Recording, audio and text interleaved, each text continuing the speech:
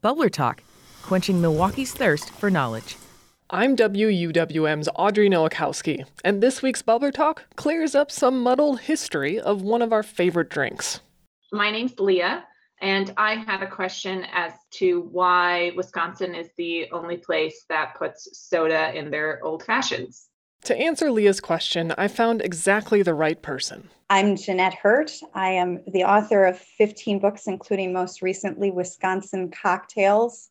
And I guess you could say I am a cocktail historian as a result of the work I did on this book. So are we truly the only state that puts soda in our old fashions? Yes, we are. If you order an old fashioned anyplace else in the world, it's going to be whiskey, usually rye, bitters, sugar, maybe a little water. That's it. It's garnished with a lemon peel or an orange peel. It doesn't have fruit. It does not have soda at all.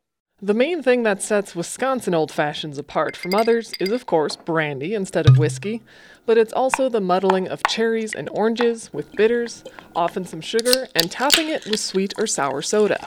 Now, the thought is we changed our old fashions during Prohibition because obviously there was a lot of bad booze going around. So people would throw in fruit and soda and other juices to cover up the taste of bad booze. This continued even after Prohibition, and according to Hurt, bars at the time were relearning how to make cocktails once they opened again. And another big difference was that now women could go to the bars too. So what do women have to do with soda in old fashions? And why did it continue if the booze weren't bad anymore? There was this A.I. Stone, professor of cocktails and pick-me-ups, who traveled around the country, and he taught bartending classes. And his theory of the old-fashioned is he preferred making it the traditional way, but he said, if customers wanted a different way, you make it the way they want. And he also blamed it on women having a sweeter taste. So I suppose you can thank the ladies of the 1930s for our classic Wisconsin old fashions. But with all good things come naysayers. What is also interesting is they also included an interview with a 70-year-old bartender who began mixing drinks in 1893 and thought the fine art of bartending was ruined by both Prohibition and women. In those days, I knew how to mix only 12 drinks. Now I must know how to mix more than 100, mostly silly concoctions with a lot of fruit. It's an outgrowth of Prohibition and women. We old-timers don't like to see women at bars. Isn't that funny? But surely men were also drinking sweet old fashions in the 1930s.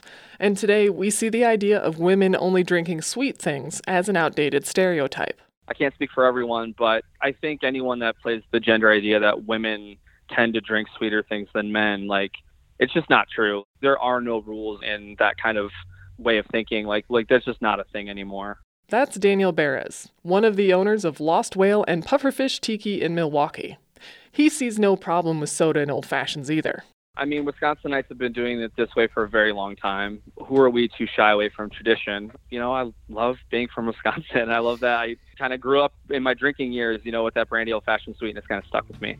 While we can remember the ladies when we make a Wisconsin old-fashioned, everyone has done their part to keep this tradition as strong as our drinks. How do you like your old-fashioned? Oh, I like mine brandy old-fashioned sweet. Okay. What's your favorite old-fashioned? I am a brandy old-fashioned sour, and something that my mom always did was put olives in it. So I like a brandy old-fashioned sour with olives, which I know is a little bit different, but I think it tastes good. You know what? That's all it comes down to, for sure. Yeah. Support for Bubbler Talk comes from Sun Badger Solar. What have you always wanted to know about the Milwaukee area? Visit wuwm.com/bubblertalk to submit your question.